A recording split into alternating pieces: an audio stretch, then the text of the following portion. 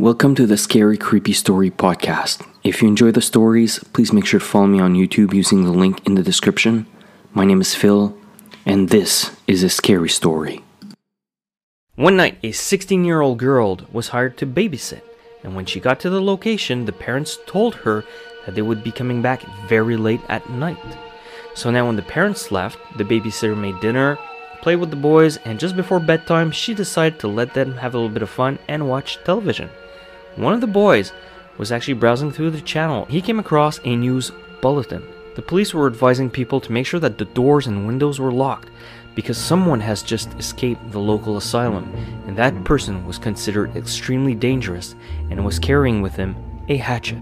Now the boys were traumatized, and the babysitter decided, okay, enough, we will be going to bed now. As she is putting the kids to sleep, the boys kept asking, are we safe? Are the doors locked? Are the windows closed?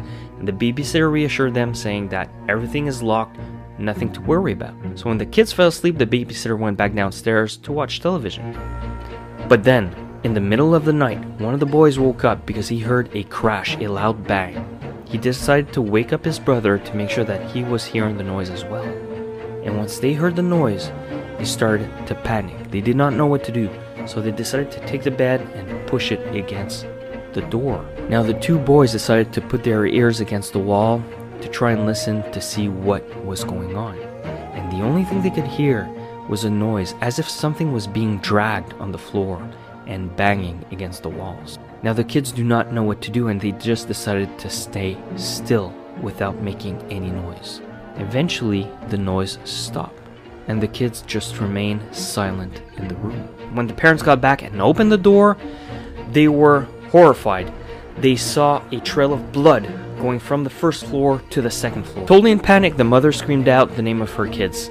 And when their kids heard their mother's voice, they had a moment of relief.